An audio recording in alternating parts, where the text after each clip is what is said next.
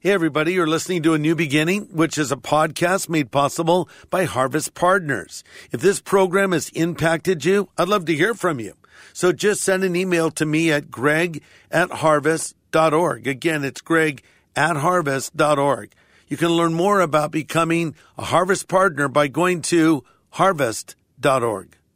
It's good to set aside a day each year and offer thanks to God for our blessings. But Pastor Greg Laurie says that's not enough. Every day should be Thanksgiving. Now let's be honest. It's easy to give thanks when things are going well. But you're in the middle of an experience right now where maybe you're not feeling like giving thanks to the Lord. But I want to encourage you on this Thanksgiving to have an attitude of gratitude. I think we need a theology of Thanksgiving. This is the day when the lost are found. This is the day for a new beginning. Amazing grace, how sweet the sound. Again you hear all the angels are singing. This is the day when life begins. It's Parenting 101 to teach our children to say please and thank you. It's just good manners. But a mumbled thank you does not an attitude of gratitude make. Today on A New Beginning, to honor the holiday here in the U.S., Pastor Greg Laurie brings us a look at the proper way to show genuine, heartfelt gratitude to our God for all the many blessings He's bestowed on us. If you're hearing this and you're breathing, then you have something to be thankful for.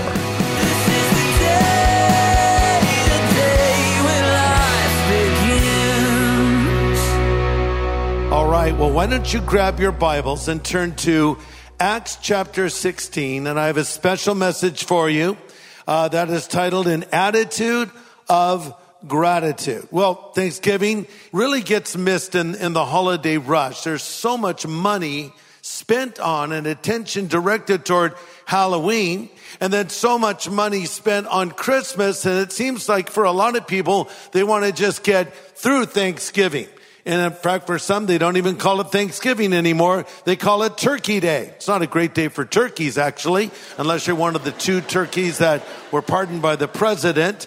But this is a day where we get together with family and friends and eat that Thanksgiving feast. You know, I heard an interesting news story about Google searches for side dishes for Thanksgiving, and they went to different states. For instance, in California, the top Google search for a side dish for Thanksgiving is mac and cheese. So what's on the minds of Californians is, how do you make mac and cheese for Thanksgiving as a side dish? In New York, it's cornbread stuffing. In Texas, it's fruit salad, y'all. What's up with that fruit salad? Come on, Texas. I'm thinking barbecue something. No, it's fruit salad. Over in Wyoming, crescent rolls. I like crescent rolls. Here's the weirdest of all. North Dakota, the top thing that's being Googled there for a side dish for Thanksgiving is keto soup. Keto soup. I didn't even know there was keto soup. Whatever it is, I don't want it. But my granddaughter Stella told me the other day, you know what, Papa? She said, Thanksgiving is my favorite holiday all year long. I said, really? Why? I thought she would say something like, well, it's a time we get together and give thanks to God. No, she said, food. One word answer, food. She's a teenager now, so that's understandable. You know, it's funny, you do have the big feast on Thanksgiving and you vow, I will never eat again. And then about 4 o'clock or 5 o'clock in the evening, you're making a turkey sandwich, right? So you still manage to get a little more food in. But Thanksgiving really is not about the turkey. It's not about the cornbread stuffing and the green beans and the mashed potatoes with lots of gravy. I'm getting distracted here. What it is, it's a day to give thanks. And for the Christian, every day should be Thanksgiving. And why is that true? Because Psalm 136 says to us, give thanks unto the Lord, for he is good and his mercies endure forever. Now let's be honest. That's easier said than done. It's easy to give thanks when things are going well. It's easy to give thanks when a baby is born. It's not as easy to give thanks when there is the death of a loved one. In fact, sometimes things are so hard, you don't want to give thanks at all. but the Bible does not say give thanks to the Lord when you feel good. It says give thanks unto the Lord, for he is good and his mercy endures forever. Now listen, if God ceases to be good, then you can cease to give thanks.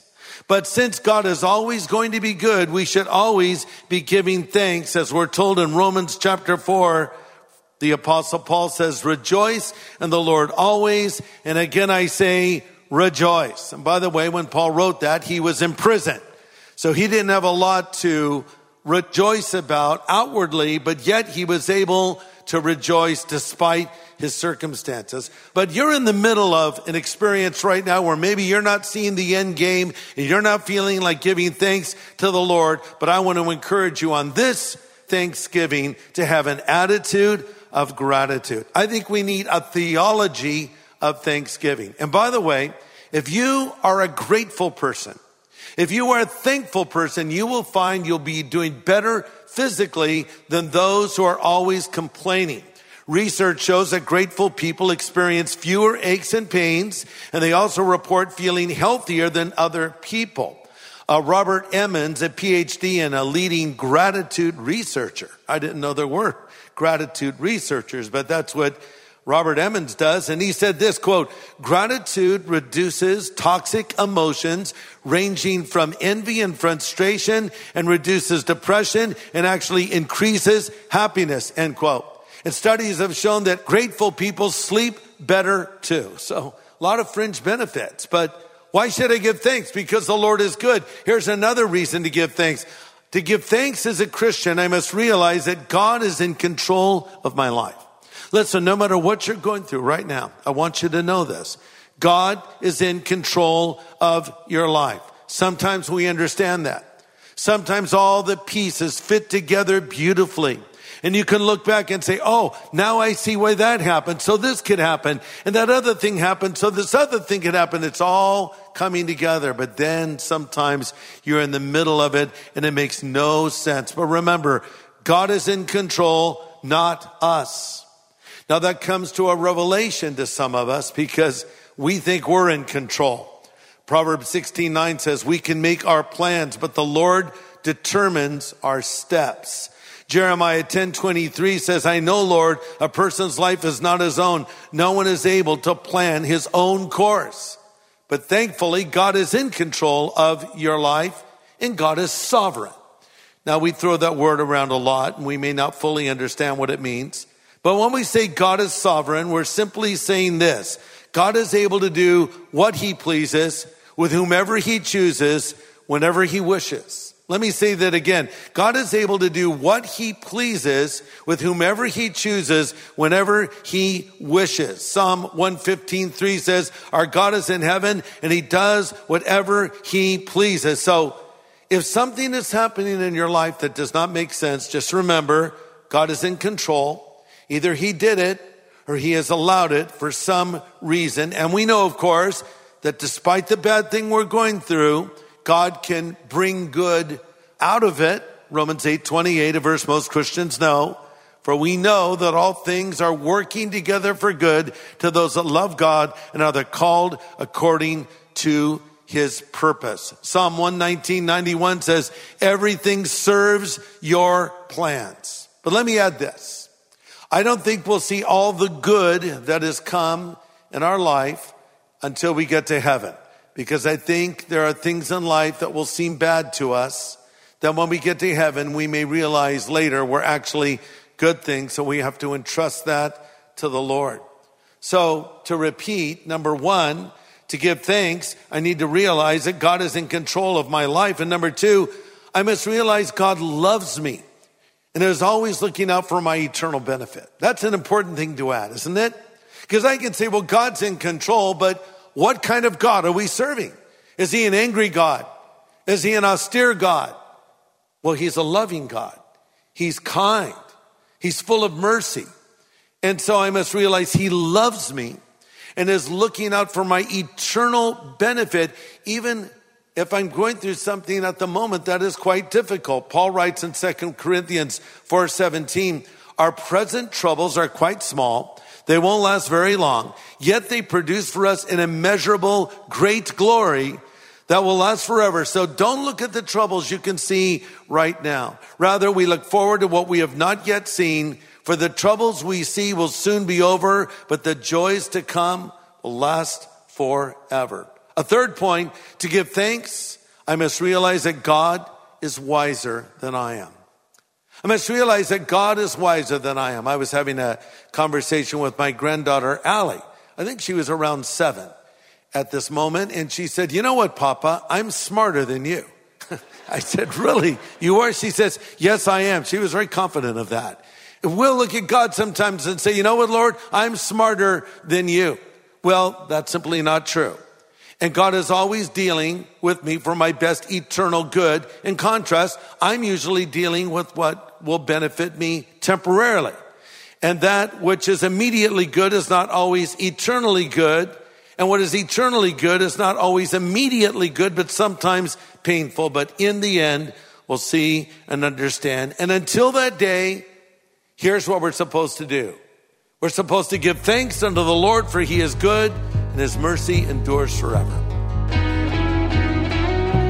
Pastor Greg Laurie will have the second half of his message in just a moment. Whenever you send us an email, text, or post a comment on social media, we read every word. Hello, Pastor Greg. I don't know if you'll ever see this or not, but I just wanted to say thank you for all you do. I was raised in the church and was saved at a very young age. But like a lot of folks who grew up in church, I fell away. Then one day I heard you on the radio, and your message made me realize that I needed to get my life right with God. Thank you. We're so grateful to hear of the changed lives through Harvest Ministries. And if you have a story to tell of how these studies have touched your life or that of a family member, I hope you'll contact us today. Email Pastor Greg at greg@harvest.org. Again, that's greg@harvest.org.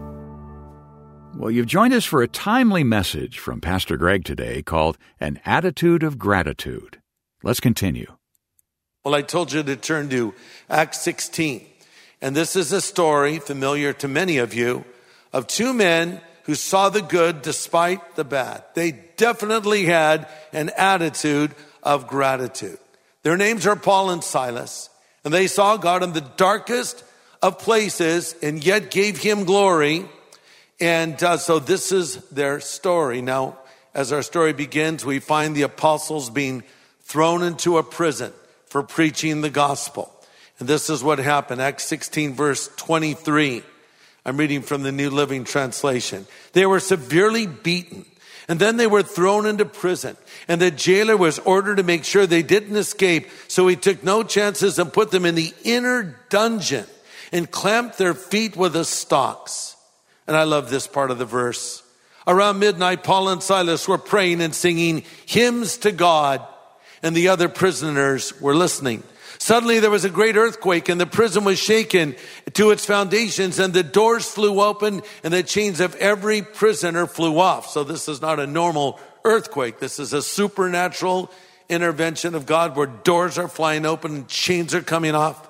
Verse 27, the jailer woke up to see the prison doors wide open. He assumed the prisoners had escaped, so he drew his sword to kill himself. But Paul shouted to him, "Don't do it, we're still here." Trembling with fear, the jailer called for lights and ran to the dungeon and fell down before Paul and Silas. And he brought them out and said, "Sirs, what must I do to be saved?" And they replied, "Believe on the Lord Jesus Christ, and you will be saved along with your entire household."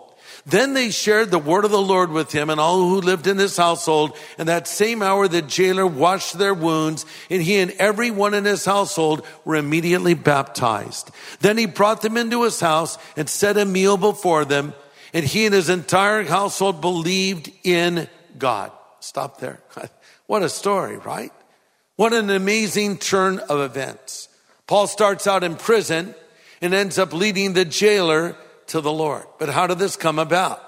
It came as a result of Paul and Silas giving thanks to God despite their circumstances. We don't read that they had any message from the Lord or an angel telling them that they were going to get sprung from this joint. We don't read that they had any sense of hope for not dying in this place, but yet they gave praise to God in the night. Psalm 42:8 says, through each night the Lord pours his unfailing love upon me, and through each night I sing his songs, praying to the God who gives me life. It's not easy to sing a song in the night, especially when you're flooded with fear and terror and worry. We all know what it's like to wake up in the middle of the night.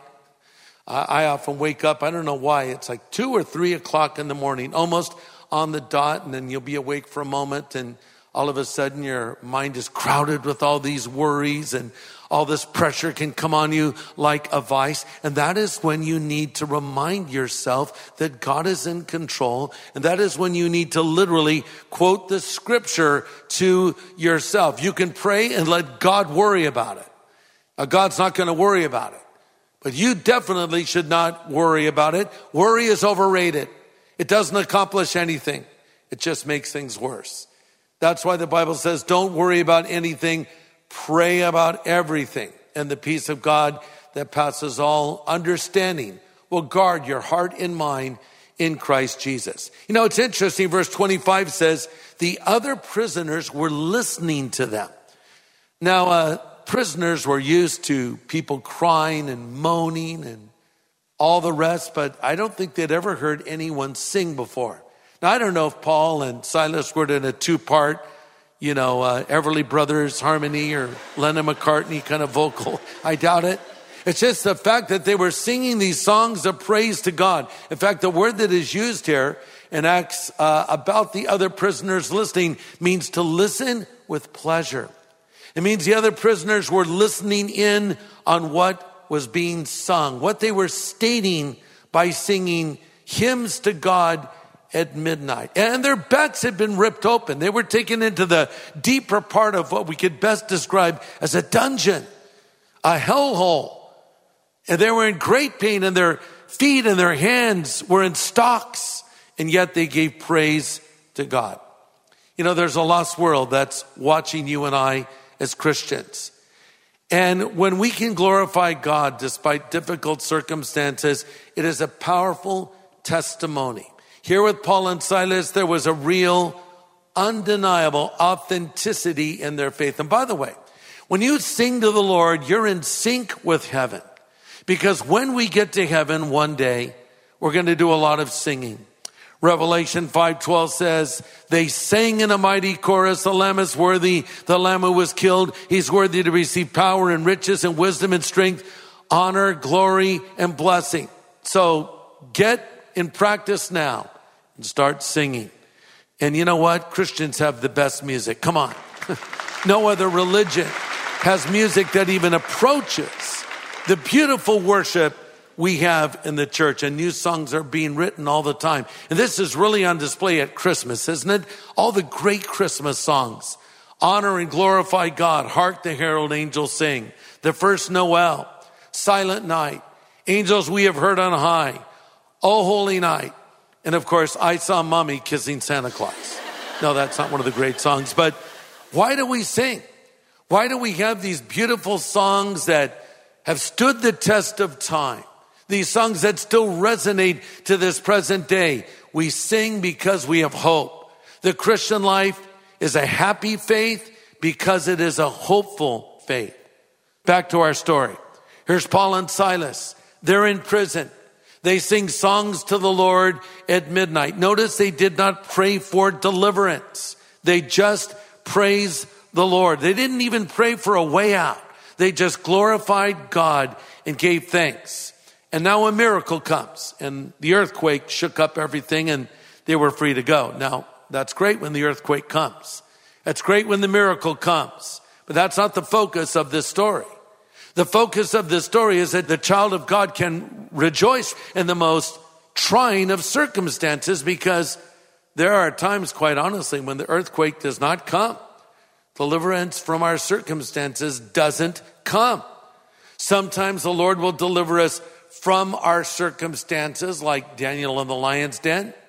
And sometimes God will deliver us in our circumstances, or walk with us in our circumstances, like Shadrach, Meshach, and Abednego. But in this case, the earthquake comes. The Roman jailer realizes he's dead. because if these prisoners escaped, he was going to be executed. So he's taking out his Roman short sword. He's ready to plunge it into his chest. And Paul cries out, "Don't harm yourself. We're still here." Now, this is a hard dude. I mean, this guy whipped him. He chained him up. He didn't do anything to wash their wounds. But when he heard them singing, he was moved. And you know what? Paul knew what it was like to be a hard man. Paul, formerly Saul of Tarsus, was the hardest of men, hunting down Christians and executing them. Saul of Tarsus, later to become Paul the Apostle, presided over the martyrdom of the first one to lay their life down for their faith, Stephen. So Paul knew a little bit about being a hardened guy. And maybe his heart went out to him and said, "Hey man, don't harm yourself. We're all here." How easily he could have said, "Yeah, go ahead and kill yourself, you dog. You whipped us. You deserve to die." No, he says, "Don't harm yourself. We're still here." And the man says, the jailer says, "What must I do to be saved?" You know, maybe you've come to this Thanksgiving service with a lot of problems, with burdens. And I just pray that you get perspective. And if you feel like it or not, rejoice in the Lord, always. And again, I say rejoice. Let me close with this. It's something the jailer said. He asked the question, "What must I do to be saved?" Paul said, "Believe in the Lord Jesus Christ and you will be saved." I wonder if you've done that yet. If you are not sure that your sin is forgiven, if you're not certain that Christ is living inside of you, and you want him to be your Savior and Lord, I want you to pray this prayer with me. Pray these words: "Lord Jesus, I know that I'm a sinner, but I know that you're the Savior who died on the cross for my sin and rose again from the dead. Now I ask you to come into my life. I choose to follow you from this moment forward. In Jesus' name I pray. Amen."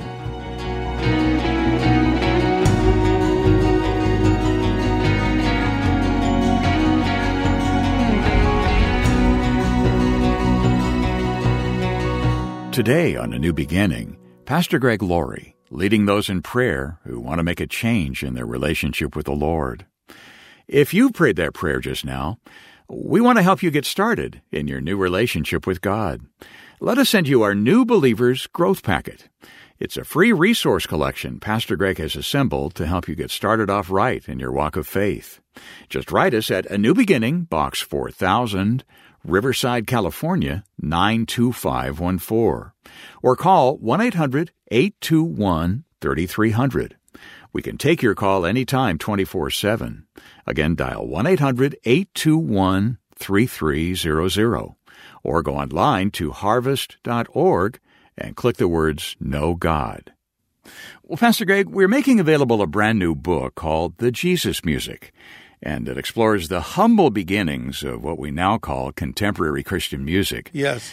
I had a number of friends who were early Jesus music artists, and, they would load their gear into an old beat-up van and, drive all day through the desert to get to the church that was hosting them. Mm-hmm. They'd play all the songs they knew, and, the church would take up an offering, which they gifted to the band for their efforts. But sometimes it didn't even cover the cost of gas. Right. And then they'd drive that old van all night long back through the desert to get back home. Mm-hmm. And then several days later, they'd do it all again. Yeah. It was very humble. But these guys and gals all had willing hearts, didn't they? Yeah, and they were really innovators, I think, in many ways, doing something that had not been done up to that point, and that is taking the message of the gospel and putting it in contemporary Christian music. Now, by the way, this has been done historically. Martin Luther took a lot of the old songs they would sing in the bars and put Christian lyrics to them. But this group of young men and women were forming these bands and performing as artists in a language that my generation understood. Music is a way to communicate. Music touches the emotions. It touches the heart. And that's why I've always worked with music over the years, because it opens people up to the message that I have to teach them or to preach to them. Yeah. And I've known a lot of these artists personally, the early artists that were just starting out, the guys in Love Song.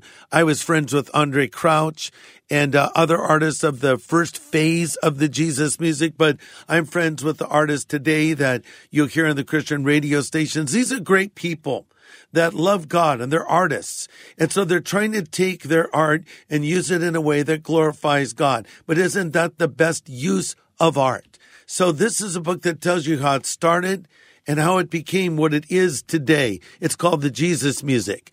And it's a beautifully done book. It's hardcover, thick, glossy pages with lots of photographs and stories about these individuals that were really trailblazers and brought us this music we've come to love, and music that is so much a part of our life today. So listen, I want to send you a copy of this brand new book titled The Jesus Music, written by my friend Marshall Terrell, and I've written 3 books with. And I want to give it to you for your gift of any size. So whatever you can send to us here at A New Beginning, we'll use that money to reach more people with the gospel and with the teaching of the Word of God, and we'll send you your copy of the Jesus Music. I hope some of you will be generous, because this enables us to do more. But whatever you send, I'll give you a copy of this brand new book that I know you're going to love. Yeah, that's right. And, it would make a great Christmas gift for someone who enjoys contemporary Christian music, or a great coffee table book for yourself. But the stories are fascinating. So get in touch today with your investment in the work we do here each day, and we'll be glad to send you the Jesus Music upon request. And we'll only be able to mention this resource a short time longer, so get in touch right away. Write us at A New Beginning, Box 4000, Riverside, California, 92514, or call 1-800-821-3300. We can take your call anytime around the clock. Again, dial 1-800-821-3300, or go online to harvest.org. Well, next time, we return to Pastor Greg's series called Refresh, with an important look at the way we're refreshed when we share the life-saving message of the gospel. Join us here on A New Beginning with pastor and Bible teacher Greg Laurie.